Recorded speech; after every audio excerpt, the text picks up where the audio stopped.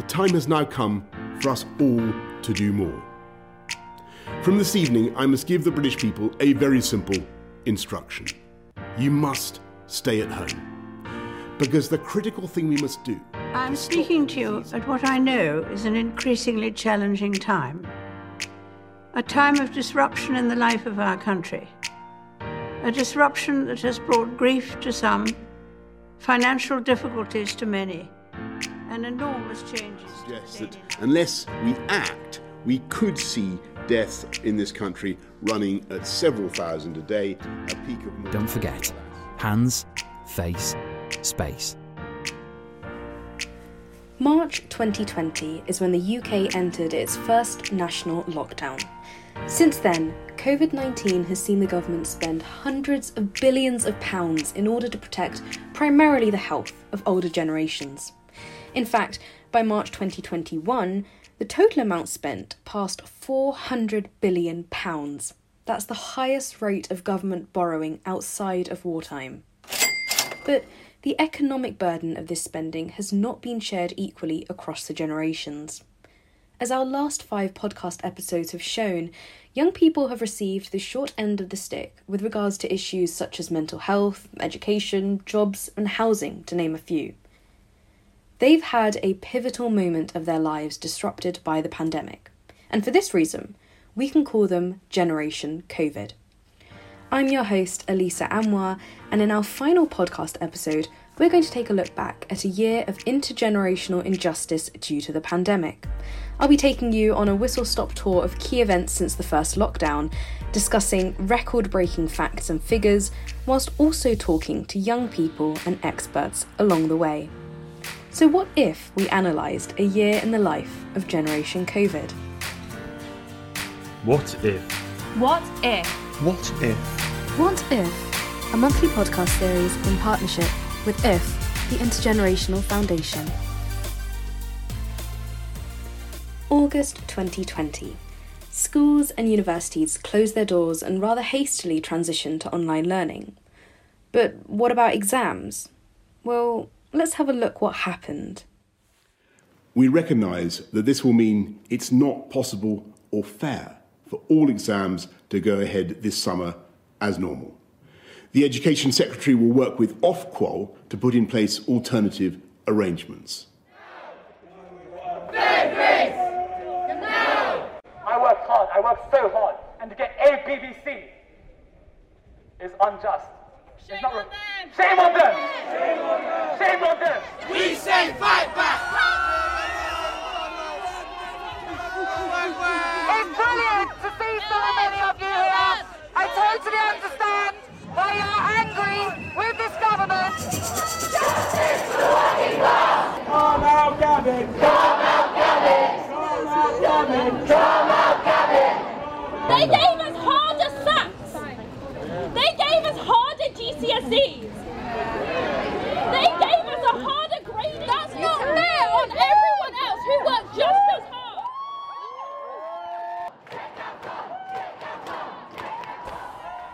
Oh dear. So that didn't go to plan, did it? With exams unable to take place, the government coded a unique algorithm to standardise results, taking into account each school's past performance. This postcode lottery system severely discredited each student's individuality and severely disadvantaged those from working class backgrounds. Almost 40% of students received grades lower than their teachers had predicted them. Thousands marched to the streets to protest, and the government then undertook a dramatic U-turn. But for many, it was too late. Their university places had gone, and their future plans suddenly disappeared. I talked to Olivia Clark, a young activist from Greater Manchester, who was a victim of the postcode lottery. So I was quite hopeful because there was talk of, oh, it will be based on your past work, it will be based on your past assessments. And I am not very academic in the sense I don't perform well in exam environments. So I was really excited and thinking to myself, yes, got it in the bag. It'll be fine. My homework, my in-class assessments speak for how I learn. And then everything started to kind of spur up in the air. And it was like, what is going on? There was so much unclarity with what the future of grades look like, both at GCSE level and A-level grades. And I think I really understood both perspectives because my brother was doing his GCSEs that year as well, so he was missing out on them. And then it came about that there was going to be an algorithm that would be predicting our grades, and no one really knew what that would look like as such until until A-level results day. Like, I think it was the week before, it was like, it's going to be a postcode lottery. How does that work? Do you just put that postcode in and automatically they accumulate a grade? And my target grades were 3 C's. And I still had it in my head that the teachers would be contributing towards that, and the teachers would be supporting the grade because they were the only ones who knew me academically. They were the only ones who had experienced what I was like in a classroom. They taught me. So I was like, it's okay. My teachers know what I'm like. I will get my target grades. And then the algorithm results day came. I call it the algorithm results day because it wasn't a true results day. And I got 2 D's and a C. And obviously 2 of them were below my target grades. And I think when the conversation started to happen about it being a postcode lottery, I live in a working class area. My postcode is a working class area. And I saw this being reflected where my friends who lived in better off areas were actually getting their target grades, and some actually got higher than what they were kind of targeted and predicted. And I'm thinking to myself, hold on a minute, I did not choose where I wanted to live in the world. My postcode does not define who I am. People look at your postcode before they look at you. So was the U-turn too late for you then?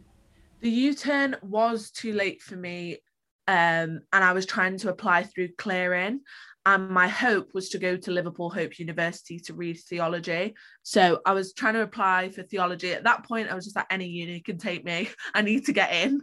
At that point, I wasn't getting into any uni, so I just had to go in a gap year. And I kind of accepted it. But I was still frustrated because they could have just given us our predicted grades in the first place, our teacher assessment grades in the first place. There was so much stress and hassle that they could have easily avoided.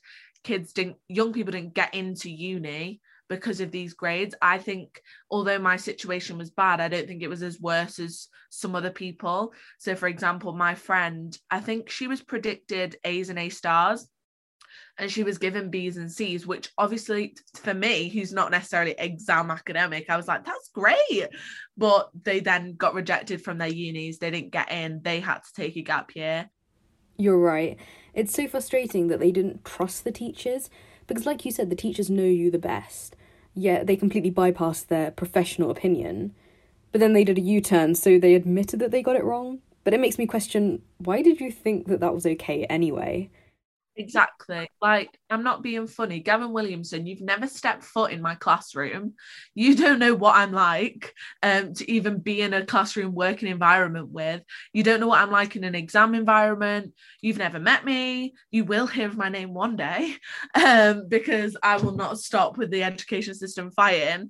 But I think all our lives, so for example, if we're going to the doctors and we're under 18, our parents speak for us because our parents know us, or our guardian, our carers speak for us because they know us. And official things, our parents or guardians or carers are to speak for us because they know us. And when it's an education system that now all of a sudden our teachers don't know us, I'm thinking, how does that work? Even though it's only 2 years, that's 2 years more than the government have ever known me. And I think it's an insult to the teachers as well, because they serve us more than the government do in the sense of educationally.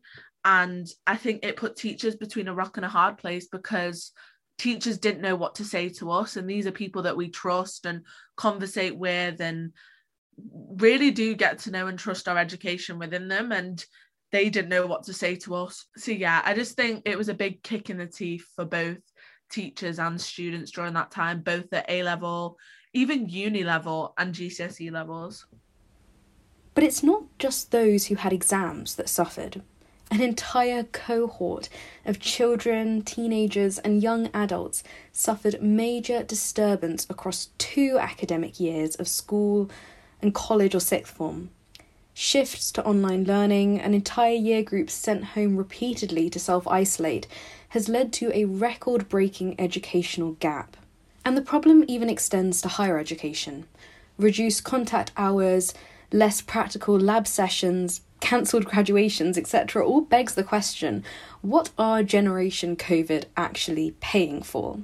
Currently, we have the highest ratio of university charges to what you get for your money. So let's roll on to the start of the new academic year. September 2020. Well, due to lockdown and isolation, new problems now started to arise. Rates of mental health conditions in both young adults and children reached a record high, particularly in comparison with the older generations. For example, 26% of students reported feeling lonely, compared to only 8% of the adult population. On average, every week another student takes their own life. 1 in 6 children are reported to have a mental health disorder. These findings are even more worrying when we realise that there already was an existing student mental health crisis before the pandemic. The current situation is just making things worse for Generation COVID. 67% of young people believe that this pandemic will have a negative long-term effect on their mental health, according to Young Minds. They say that the main worries are bereavement, concerns over friends, loss of education, and the prospects of finding a job and the future. So let's head into the end of 2020, when many young people are starting to apply for these jobs. Well, it's not looking that great there either, with 3 out of 5 job losses currently affecting under 25s. Generation COVID are hit the highest by unemployment too. To put this into perspective, this translates to roughly 1,000 to 1,500 unemployed young people in every parliamentary constituency. But even for those who can get a job, it's not looking that great if you want to use that money to buy a house.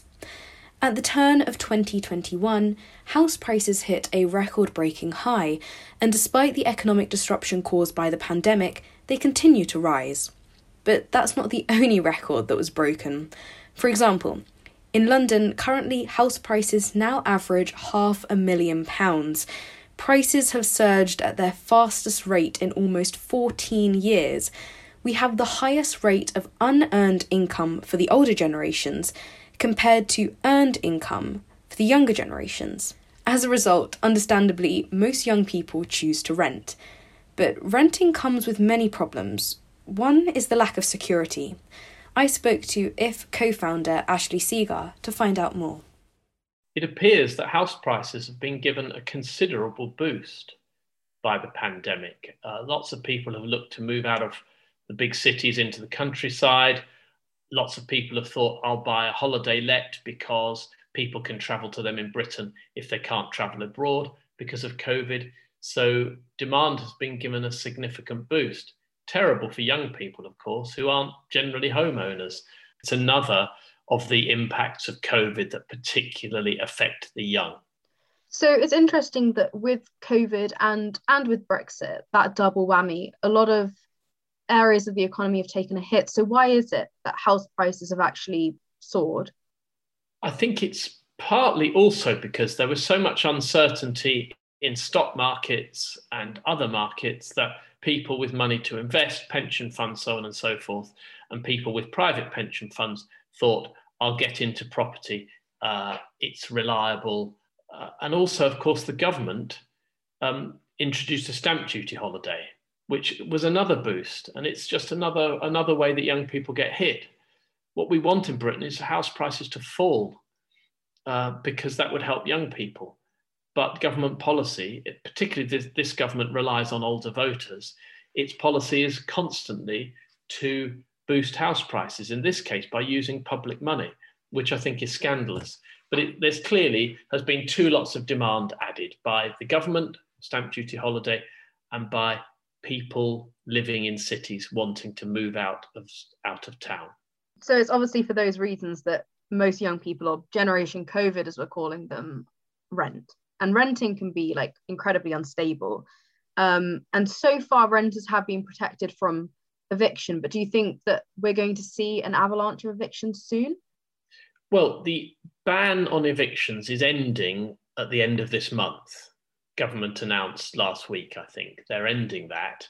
There will then be a period until the autumn where you have to give 4 months' notice for an eviction, as opposed to the previous 2 months.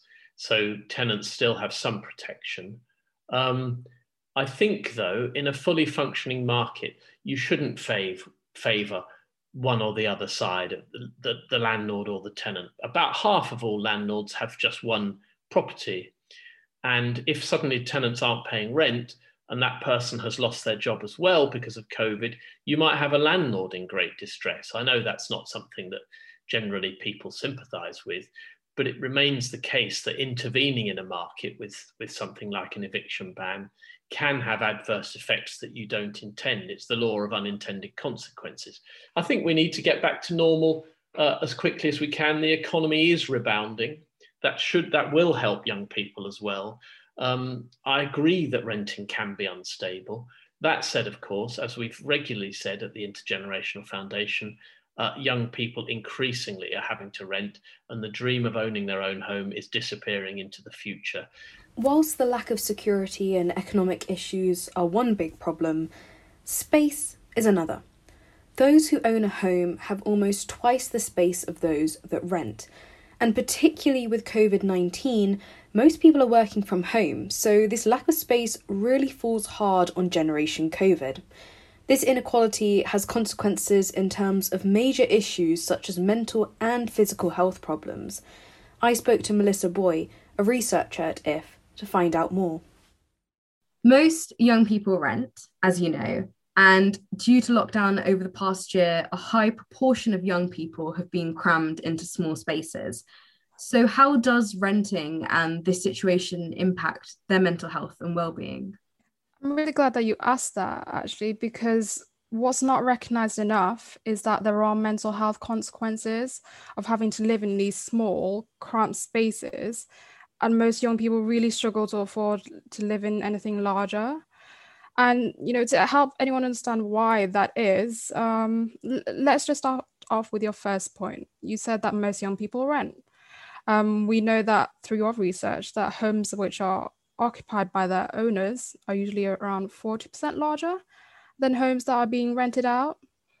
And with so many young people renting, what this tells us is that space and all of the benefits that come with space. So as you can imagine, more privacy, access to a garden, being able to cook and wash when it suits you, is not as accessible for younger generations as it is for older ones.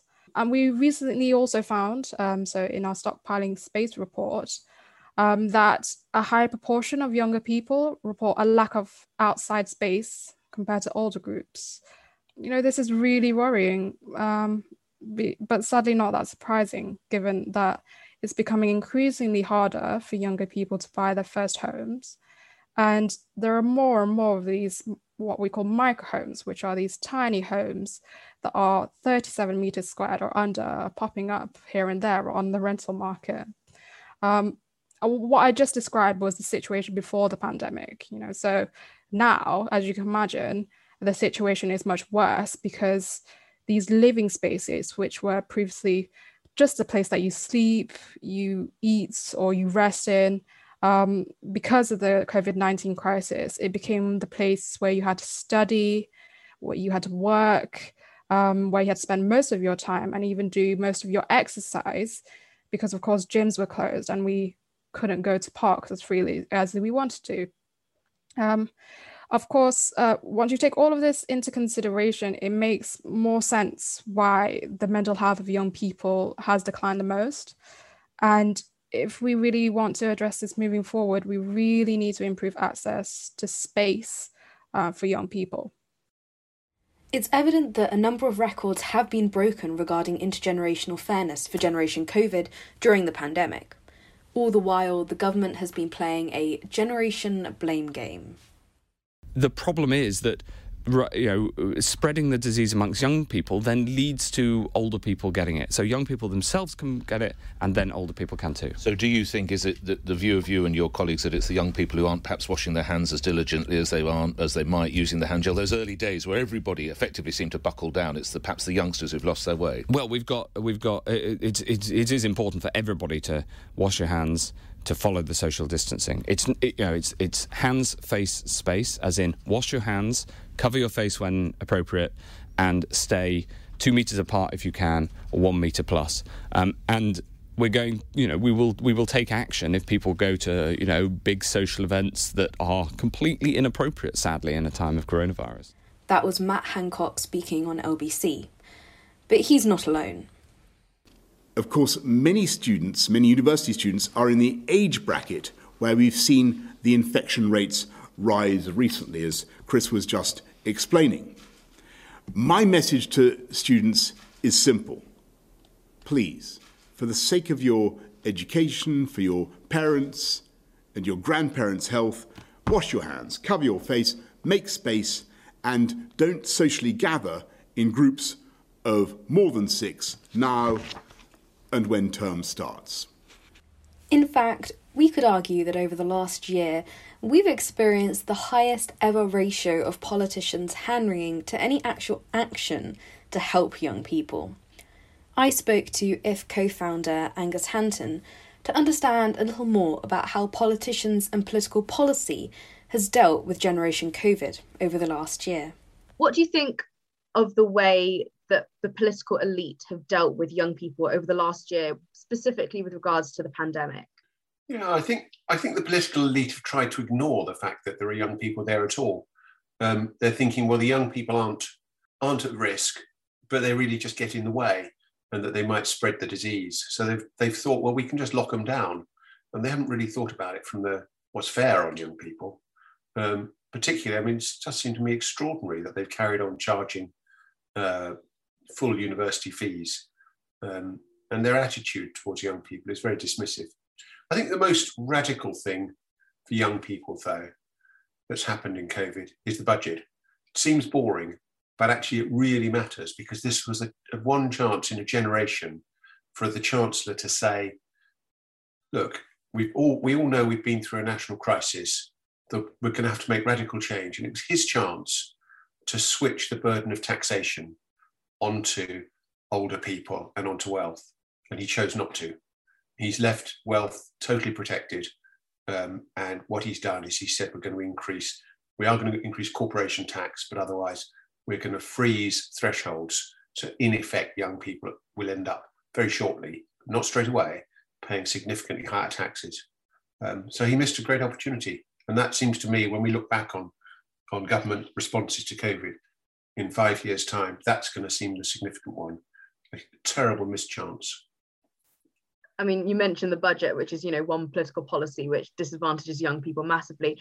Another is arguably the vaccine program. Now, understandably, the vaccination program hasn't been in favour of younger generations. And this does make medical sense because, the virus is disproportionately harmful to the older generations. I know there are some exceptions in this, and I guess I am generalising a little bit there.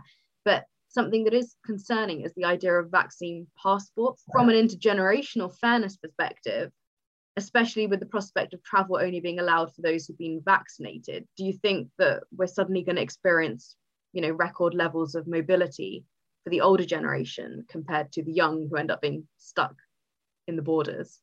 Yeah, it does seem very unfair on younger generations that they may well be sort of trapped because they haven't been vaccinated, and they haven't been vaccinated simply because they're young.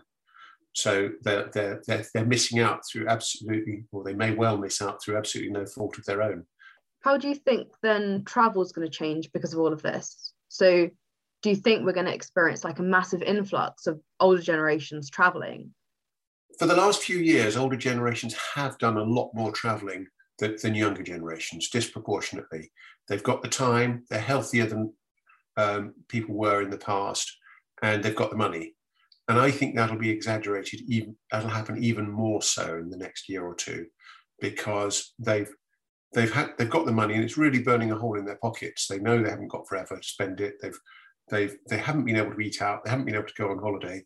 So particularly for baby boomers, there's a huge pent-up ability to pay and a huge pent-up enthusiasm to travel. By contrast, I think younger people are likely to be travelling less and trying to effectively pay the bills that have been built up either personally or through their taxes. Do you think there maybe is a prospect that the elder generations will be, I guess, worried about travelling, and actually that might dissuade them from going anywhere? I guess it's very hard to predict, isn't it? Because it's all very hypothetical, but that is the other side of the argument. It is very hard to predict. I think what I've observed is that people fall into two different categories: those who are apprehensive and those who want to get on with life. So I think there will be quite a chunk of people who will think, oh, well, better not to travel and stay at home. But I think the majority will think, well, we've had our 2 vaccinations, we take precautions, life has got to be lived, we've got the money in the bank, let's go.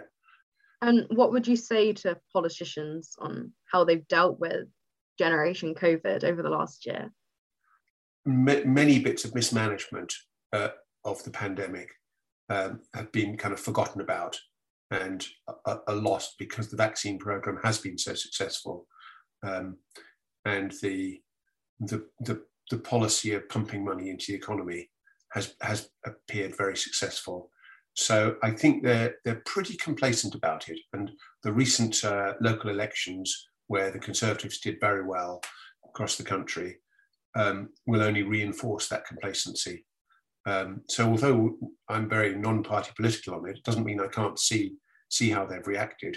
And I would say that they really don't care enough about the younger generation to worry, which is a great shame. I think another effect of the pandemic on younger generations is that when you pump a huge amount of money into the economy, several £100 billion, you get inflation. And that is starting to emerge quite sharply, not just in the US and in commodity prices, but in the UK. It's not appearing yet very much on the official measures, but we've all seen it in terms of price of tickets and price of all sorts of things going up. So inflation is happening, and that is really interesting from the point of view of young people, because they really suffer from inflation. They've often got cash savings, if they've got any savings at all, and those are eroded by inflation, and their incomes are fixed in monetary terms so that they tend to reduce in real terms with inflation. By contrast, the older generation are much more likely to own property, which goes up with inflation, and the older generation's pensions are index linked, so they're protected from this. So the effect of inflation may be a real reduction in young people's pay and a real reduction in their savings through them actually doing nothing. What message then do you have for Generation COVID, those who have lived and been on the receiving end of all of these unfair policies? The A-level U-turn was an incredible show of how a group of young people protested and created change. Yes. There's a limit, I think, to how much we can do. And having spoken to quite a lot of young people over the last month, we need help as well. It's not just protesting and, signing petitions and writing to our MPs. If they don't want to do anything, they're not going to. And they're under no political obligation to listen to us. There might be a moral obligation, but that's not policy driven, is it? I think there's huge hope for Generation COVID. What they've done is they've shown their resilience. They've shown their realization of what intergenerational fairness looks like and the sorts of things they could do about it. And most of all, it's given in some respects, it's given Generation COVID a huge boost, because what it's shown is that what really matters in the modern world is internet skills, online skills. And those are very much more with the what are called digital natives than they are with the older generation. So the prospects for young people in some respects, as long as they protest against unfairness and seize the opportunity, the prospects in some ways are better than ever. Angus is positive, but what does the future hold for Generation COVID? One of the big concerns that I have is, how do we pay for everything over the last year? I return to Ashley to see what he says. We've talked about how do you pay for COVID?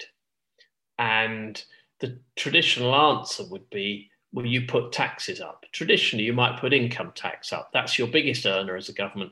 You put something on income. The problem is then you leave retired baby boomers who are sitting on a nice big house untaxed and not making a contribution to balancing the budget, where we've done all this collapsing of the economy in order to help essentially old people, because they're the ones who die from COVID, not young people.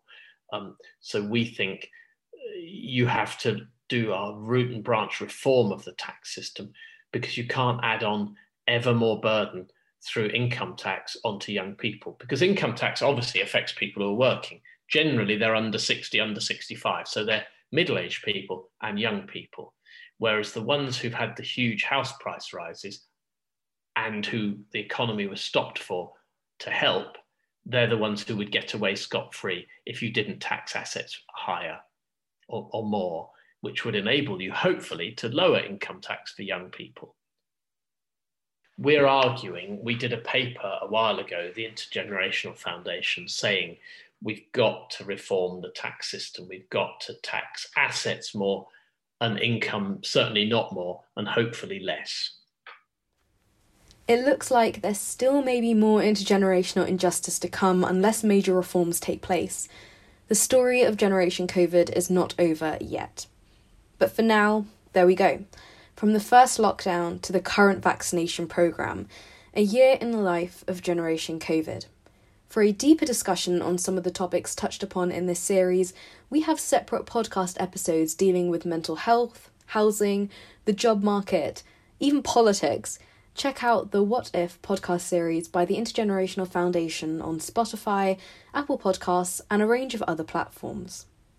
Fighting for equality amongst current and future generations is something that we should all strive towards and is central to the work of IF. If any of the topics and discussions in this month's podcast have caught your attention, then head over to www.if.org.uk,